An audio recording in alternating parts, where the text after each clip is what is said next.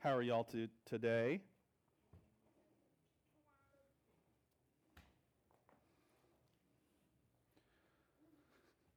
Y'all doing okay? Yeah? All right. Piper, you all right? Good. All right, we got a nod. We'll take it. So, how did you get here?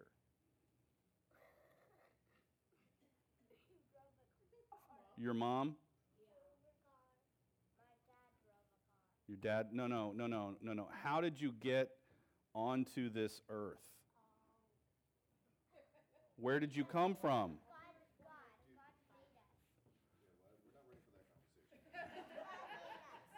God made us. Listen to this. But now, thus says the Lord, who created you, O Jacob, who formed you, O Israel. So, who made you? God made you. Does God make mistakes? No, never. He's never made a mistake. That's kind of amazing. Do you make mistakes? Do I make mistakes? Yes, lots of them every day, right? But does God make a mistake? No, and He made you. That means that in His eyes, you are special. He's crazy about you. He loves you. He loves to see you doing life together. He loves to see you doing good things. He loves to see you loving other people. And this is what God says, the God who created you, who formed you, the God who does not make mistakes, said this, "Fear not, for I have redeemed you. I have called you by name. You are mine." Who do you belong to? God. He says you are His. You belong to Him. He made you. He formed you. He knows you by name, and you belong to Him. So sometimes in life we get scared, right? I get scared at night sometimes, right? Scared of the dark, scared of some noise, whatever. What can we remember when we're scared? Yes. God is with you. Perfect. Well done. Yes, God is with us. The God who made us, the God who loves us, the God who redeemed us, the God who has called us by name, and the God to whom we belong, He is with us. I think you get it. So wherever you go, whatever you do, who's right there with you? God. That's a pretty big promise, right? All right. Well, let's say a prayer, and then you can go to Hope for Kids, and it's going to be fun today. I've seen what you're doing. I already read about it. It's pretty cool. Let's pray. Father God, thank you for these precious children. Thank you for the gift that they are to our lives, our families, and our church. Thank you, Lord, that you know them, you made them, you love them, you redeemed them, and you call each one of them by name, and you promise to always be with them wherever they go. Help them to live in the strength of that promise that you are with them, that you know them by name, and that you walk with them all the way through life. We just thank you for your love, for the promise of your Son, Jesus Christ, and the hope that He brings to each of our hearts. Fill these children with your Holy Spirit. Lead them into a deeper understanding of your love for them through your Son, Jesus Christ, as they study your word and Hope for Kids today. In Jesus' name we pray. Amen. Y'all have a great time.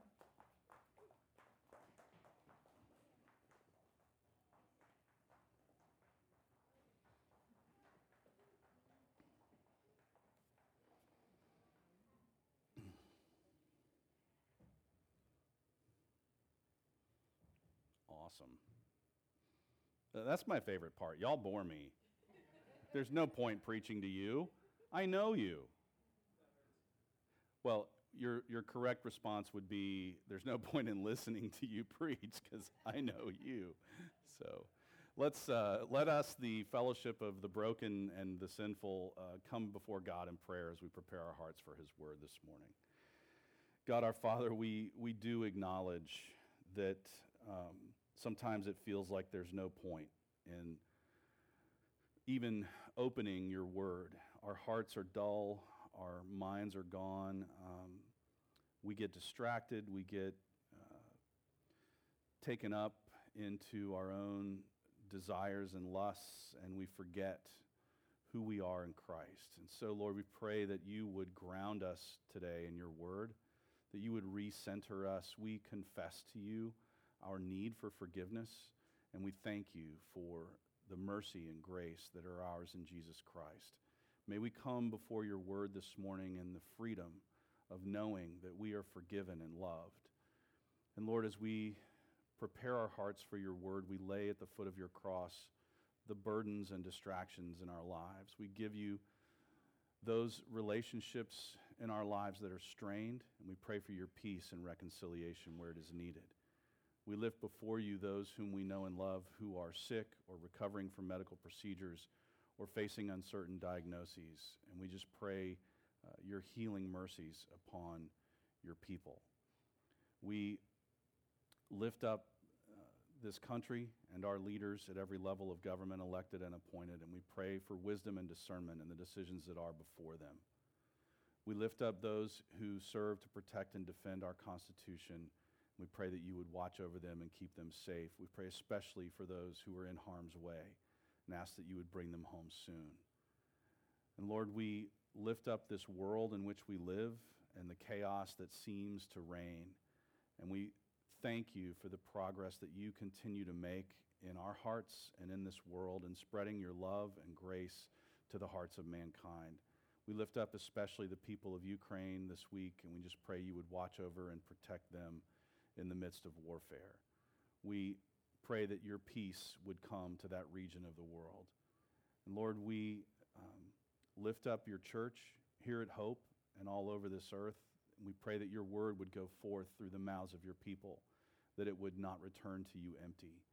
And Lord, we ask that you would be with those churches to whom we are connected through our denomination and our missions giving. We lift up Paul and Elizabeth Branch in Guatemala. We lift up John and Diane Davis in Laredo, Texas. We lift up Pastor Miguel and Tatiana Broche at our sister church in Camajuani, Cuba. And we lift up Patchy and Marilyn Quesada in Havana, Cuba. We lift before you Robbie and Joyce Hamd as they continue to serve ministries in Beirut, Lebanon. And we lift up Monica and Benjamin Bailey in the Middle East. And we just pray your continued blessing over the works you are doing in and through them. We lift up the church plants that are going on in Texas through our denomination in Katy, in New Braunfels, and in Austin. And we just pray your blessing over those young works. We ask you would be with us now as we open your word, open our hearts. In Jesus' name we pray. Amen. All right. So we're in the midst of a series of messages right now through the book of Isaiah. And Isaiah was a prophet who lived about 100 or so years before the fall of Jerusalem to the Babylonian Empire. And he predicted the fall of Jerusalem to the Babylonian Empire. And he basically told God's people, if you keep living like this, if you keep lying and cheating and stealing and hating, God's going to just sort of lift his blessing from you and let you suffer the consequences of your own actions. And so God's people did not listen, and about 100 some odd years after Isaiah passed away, Jerusalem fell.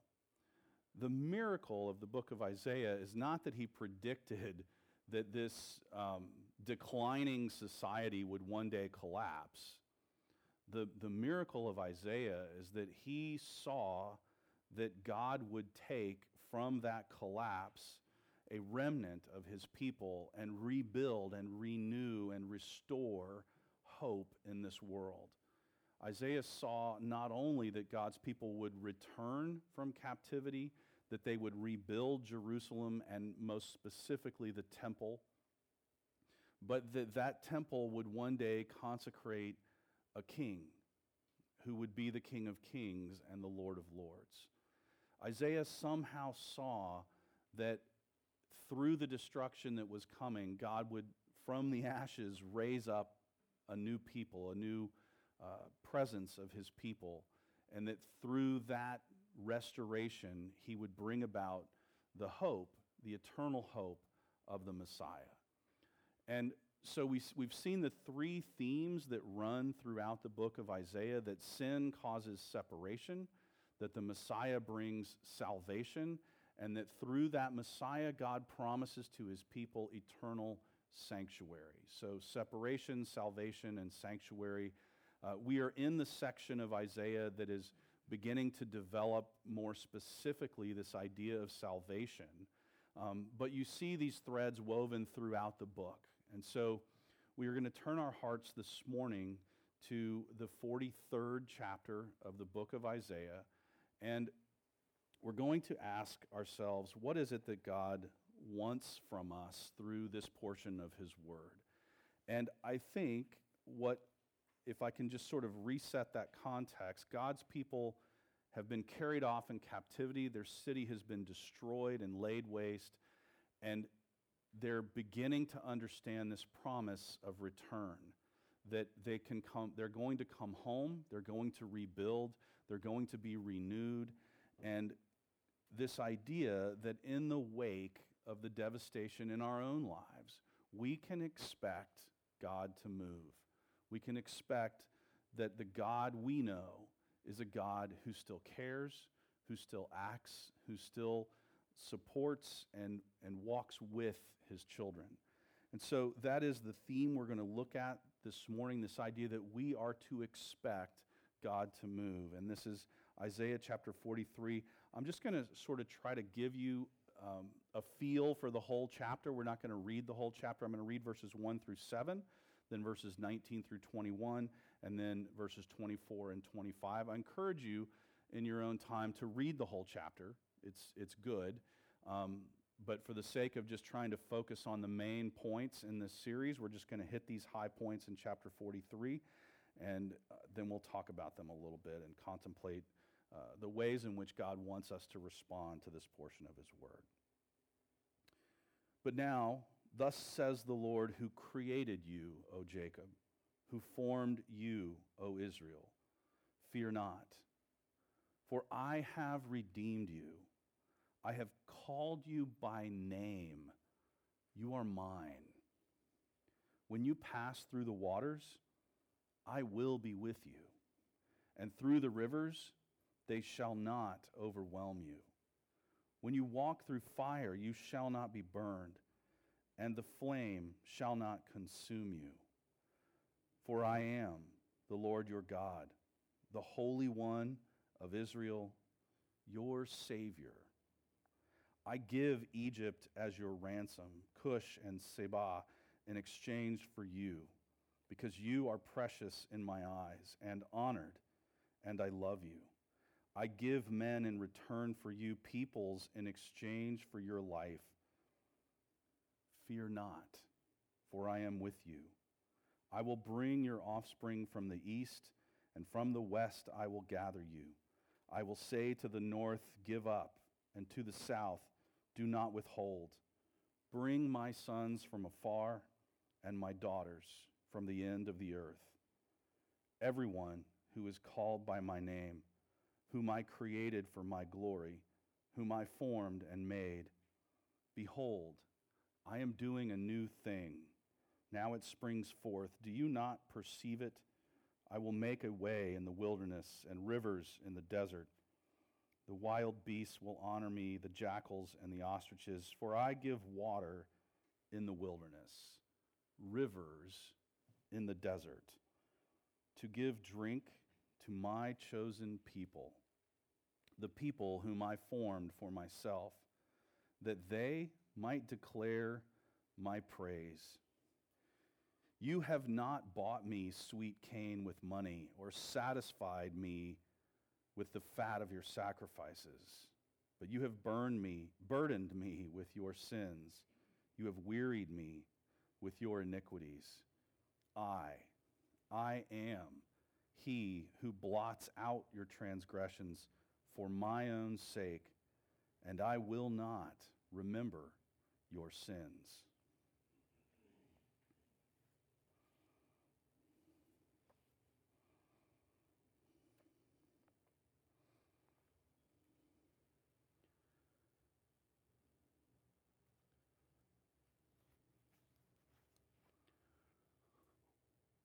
once burned, twice shy, right? Not just because it's an Aerosmith song, right? I think it is. Is that right? Any rock and roll? It's just a line? Once bitten, twice shy. Yeah, sorry. All right. Great White? Really? All right. Very good. Well, that's way better than Aerosmith.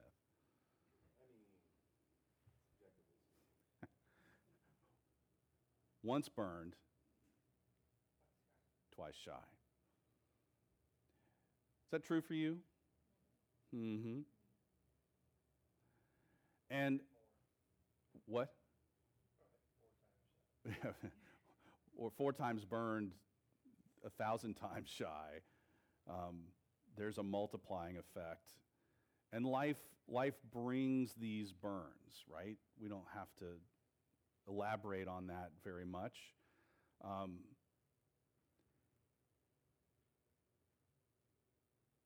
So God's people are defeated militarily. And I'm going to try to explain something. War in these time periods that we're talking about it's not over oil. It's a total domination and subjugation of your enemy.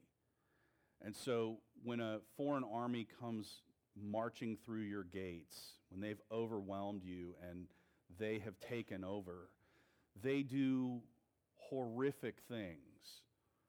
And then they steal everything. And anything that was once important to you, that was sort of a centerpiece of your culture, is either destroyed or taken back to their king in a foreign land.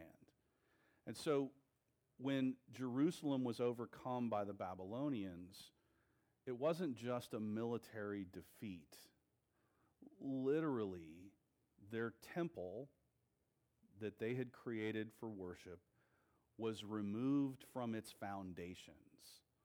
And it was utterly and totally destroyed.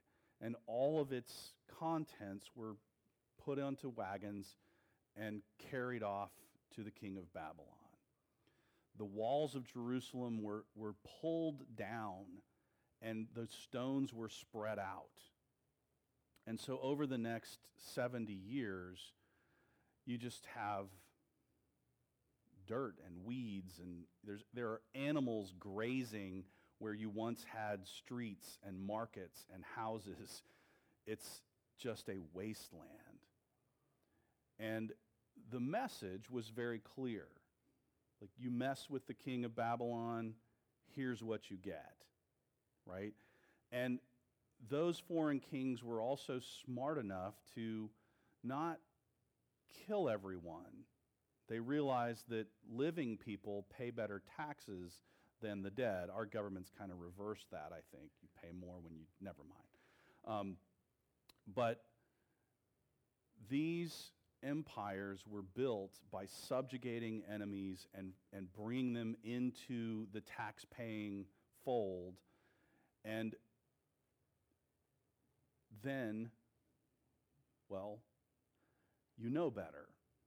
And once you see that king roll one other tribal people, you might even say, hey, I'll tell you what, you don't kill any of us, and we'll just start paying taxes to you anyway. How about that, right? And so these empires would build and build and build. The people of Israel have been devastated. And what does God say to them in their state of exile, in their state of insecurity, in their state of living in constant fear? I will be with you. And this message that we see in Isaiah chapter 43 is for the devastated heart.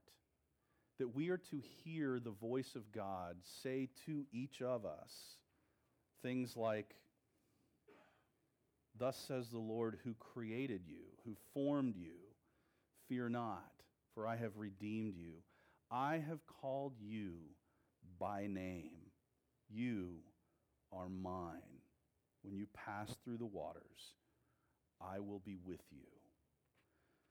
So our first takeaway from this passage is simple. Stop living in fear. Well, it's simple to say, right? But then there's that whole once burned, twice shy. That if something hurt the last time we tried it, maybe we'll do something different this time. And God says, I am with you. I'm in this. I know you. I love you. We, as God's children, are to claim our security in Christ. To know that we belong to Him by name. We are His. And to know that He is with us. That is the I am. And this is a name, the name of God, and it is repeated so many times in the book of Isaiah, and especially in this section where Isaiah begins to build the theology of salvation for broken people. I am. That's the God we serve, the God who always was, the God who is now, and the God who always will be. He knows you. He loves you. He has redeemed you. There is security for your soul in that truth. We are to claim that security, and we are to know that we are redeemed. That means purchased or repurchased, that a price has been paid to bring us back into right relationship with God. So, there is some kind of bizarre poetry in verses 3 through 7 in this passage. And I'll read some of it to you so you know what I'm referring to. But in this passage, God says that you are precious in His eyes. That's in verse 4. In verse 3, He says, I give Egypt as your ransom, Cush and Seba in exchange for you. This is the language of like prisoner exchange, okay? And empires would do this after battles. They would barter for each other's prisoners if you know they didn't have a clear defeat. And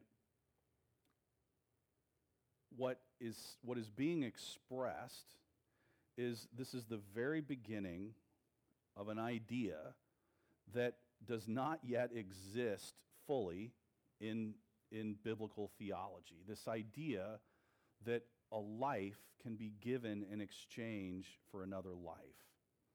So Isaiah, I don't want to say this like this is going to sound like I'm saying it lightly, and I'm not. But Isaiah is beginning to play with this idea in his own mind, in his own writing, of what we today in theology call substitutionary atonement. That one life can be given on behalf of another. So this is one of the very earliest expressions of this idea that a person can be redeemed in God's eyes by the righteousness of another.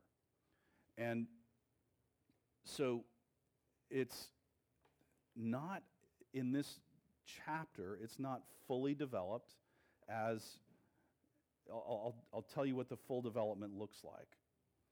That this idea of exchange, and you have one person giving his life for another person to redeem them from a death penalty.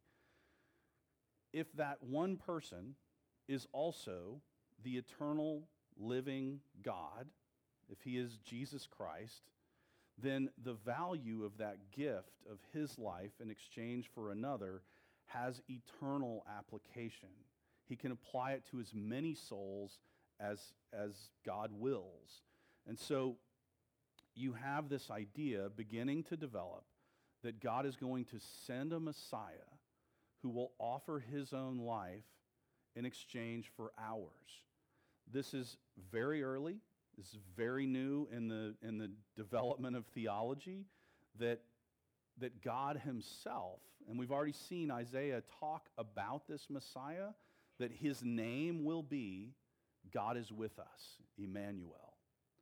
And so, because this is poetry, you don't want to take this too woodenly. You just kind of want to let the idea flow through your soul that God is going to give someone else's life in exchange for yours. The fleshing out, literally, of that truth will be made more and more clear as Isaiah develops this idea.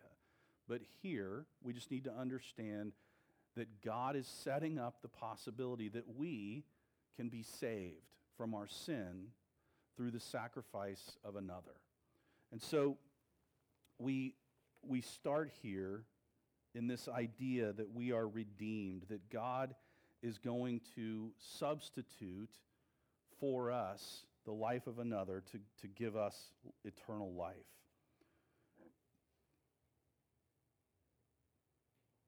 This idea of redemption means that we are coming under a new authority, a new truth, a new reality. And that reality is God's love, that you are precious to him. There's a pastor out of Chicago whose famous line is simply this: God is crazy about you. He is absolutely crazy about you. And I love the simplicity of that. It's so true. And if you look at what he says here, you are literally precious in his eyes. He delights in you. We saw that last week. So we, the redeemed, are to come under God's love, to know that we are precious to him, and we are to come back into his family. Verse 5, I will bring your offspring from the east, and from the west I will gather you. I will say to the north and to the south, bring my sons from afar and my daughters from the end of the earth. Anyone who is called by my name, whom I created for my glory, whom I formed and made. We are part of an eternal family where there is life and health and relationships that give life, that bring joy, that fulfill. You are part of something so much bigger than what we can comprehend. And so when we sing these songs, they weren't written by people in this room. They were written by people in other places and oftentimes in other time periods. And we are connected to this incredible web of people who make up the family of God. And so when we sing an old hymn, we're connecting ourselves to people in centuries past whose faith and understanding of the love of God through Jesus Christ is amazingly, shockingly the same as yours. I think we have a sister church in central Cuba, and the first time I ever was there, I was standing out in the street in front of this church, and the congregation was gathering for worship, and I was struck with the feeling like I have nothing in common with these people. Like, this is really overwhelming. And I slowly, as the worship service began, and people continued to show up, and even the musicians would show up later in the service. You would love that. Like 2 songs in, and the twins come in. So as this whole thing begins to take shape, I realize, like, there is a common denominator here. And it's our mutual understanding of the love of God, the sacrifice of Jesus Christ. This is the common element that we share. Our cultures our economies could not be more completely opposite from each other than they are. And yet, we are united through the blood of Christ to a truth that transcends culture and place and time and makes us part of God's eternal family. And so, this is what allows us to stop living out of fear. That we are not bound by our fears. We are actually in Christ. We are freed from them. So if this is true, that we belong to God, He knows us by name, He is always with us, we are precious in His sight, we are part of His family, He would substitute another for our forgiveness, that we live under His love. If this is true, then we are called to begin to live expectantly, with the expectation that God will move, that God will redeem, that God will restore, that God will do His work and His will in our lives. Living expectantly begins by living in a state of constant renewal. I love in in verse 19, Isaiah is quoting God who says, "Behold, I am doing a new thing. Now it springs forth. Do you not perceive it?" And this idea that God is in the business of renewal, of taking our terrible attitudes and turning them around, repurposing our hearts for His good. So this idea that God is somehow in the refurbishing business, that He takes things that are old and broken down and He restores them and renews them, gives them new life. To live in a state of constant renewal means that we follow the way that God has laid down for us. That is in verse 19 as well.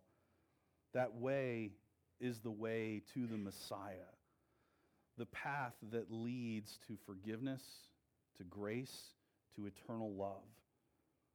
That we live in this state of constant renewal by following the way and by drinking in His grace. Did you catch the wording? I will make a way in the wilderness and rivers in the desert. I give water in the wilderness, rivers in the desert, to give drink to my chosen people. Blessed are those who hunger and thirst for righteousness. This is the God whom we serve, who moves into the dried up wastelands of our hearts and pours out water and brings back life. That we need to be a people who live with the expectation that God will renew. That's very different than the head down, defeated perspective that is so tempting, once burned, twice shy. God doesn't want us burdened by that past. He wants us free to live in His love. The difference is astonishing. And it's as big of a contrast as a river in a desert. So we live in a state of constant renewal, and we are to live in a posture of constant worship.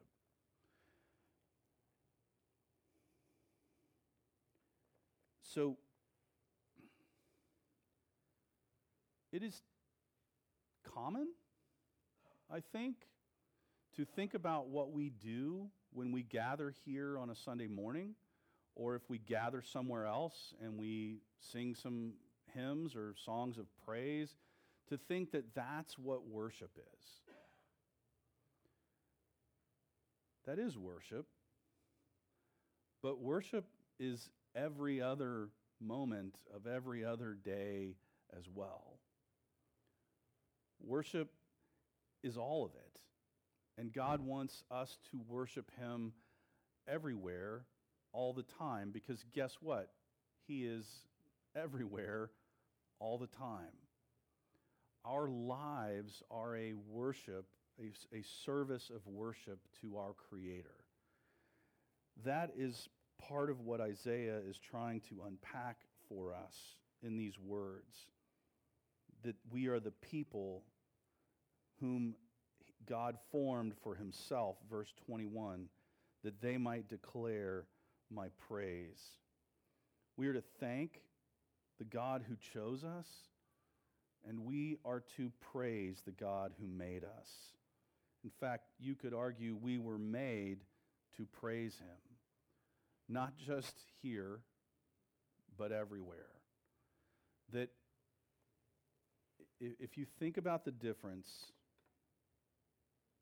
between a heart that lives out of fear, that lives with a sense that they've been defeated and broken and that there's no hope,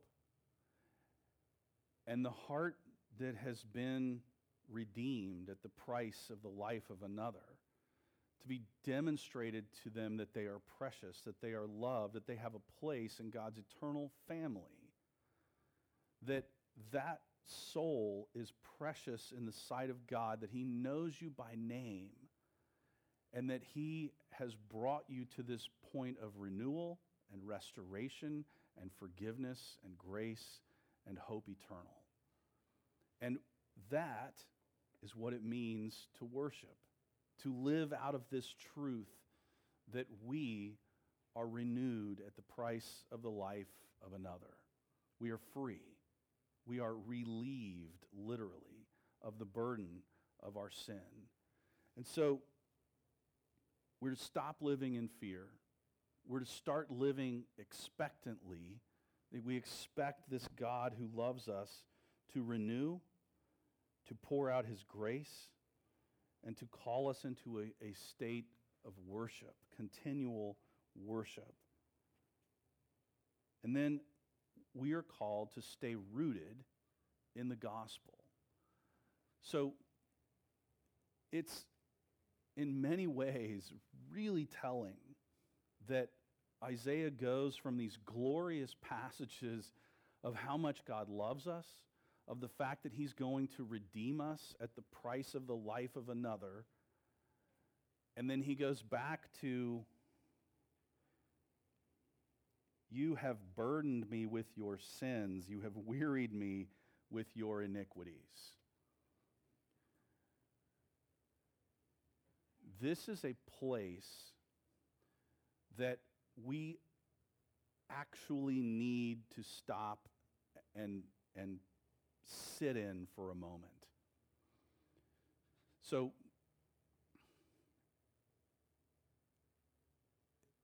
there are few things in this world that are worse than people who are just flat out arrogant.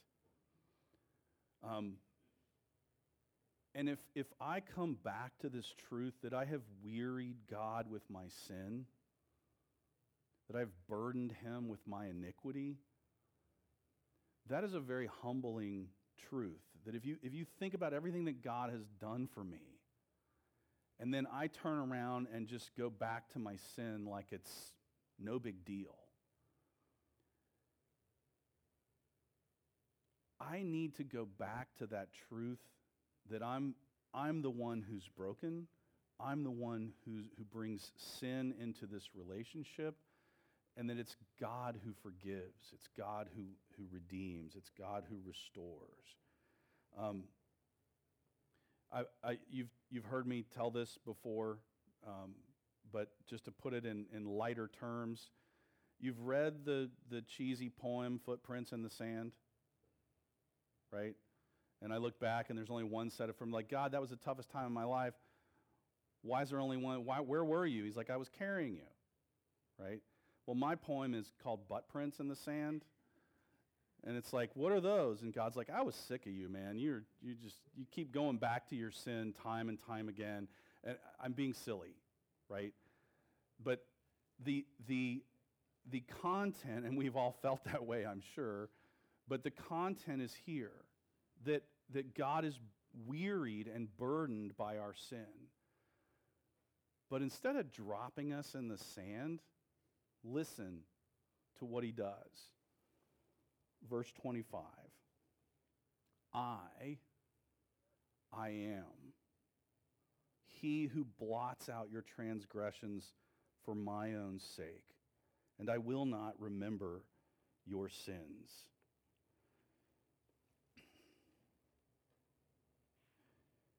You are to give God your brokenness.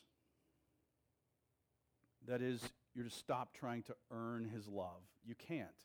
You already have it. It's his gift to you. You're free. All we are called to do is simply to acknowledge our sin before him. This is called confession.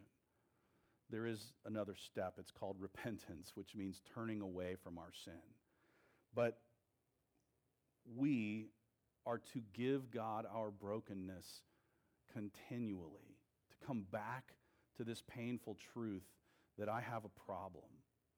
And in that posture of humility, I am then to enjoy God's forgiveness.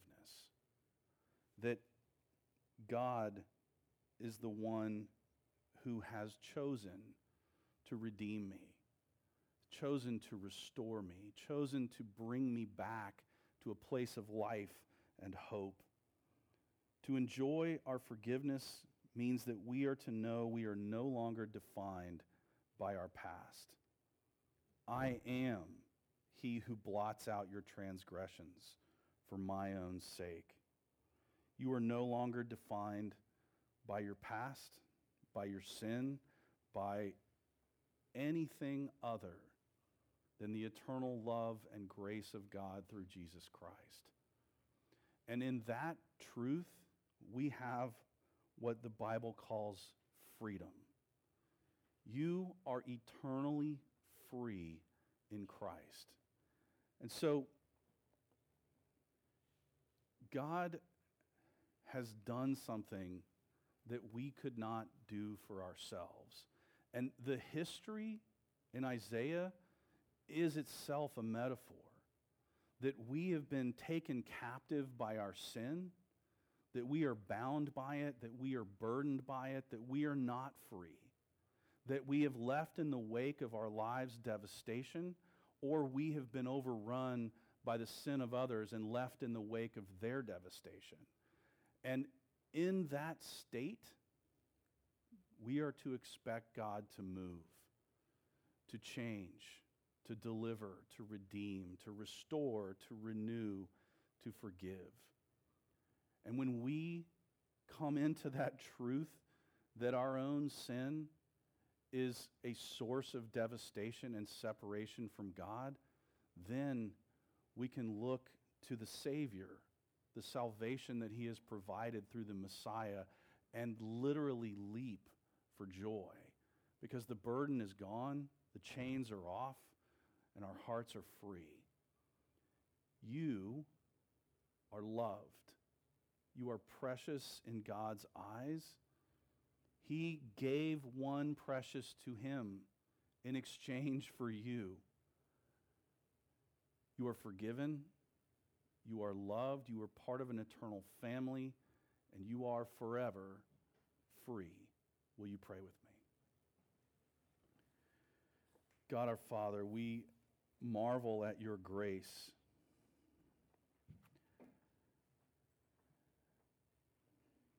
And though we have felt at times that you dropped us in the sand,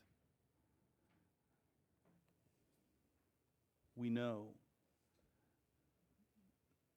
the truth is far from that.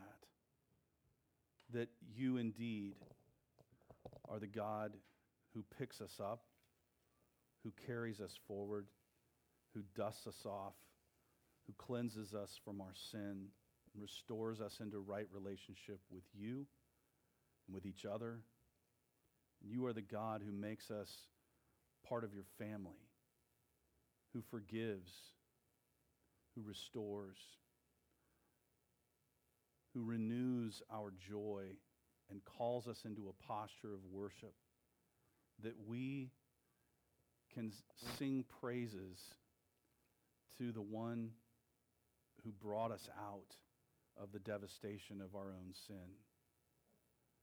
Lord, we thank you for that love that never stops, for the perseverance of your Son to go all the way to the cross and to the grave, and from the grave to rise again and rise to be seated at your right hand to make a place for us with you forever.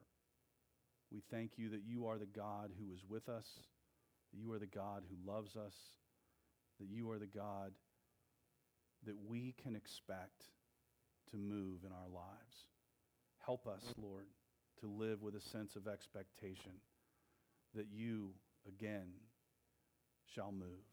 In Jesus' name we pray. Amen.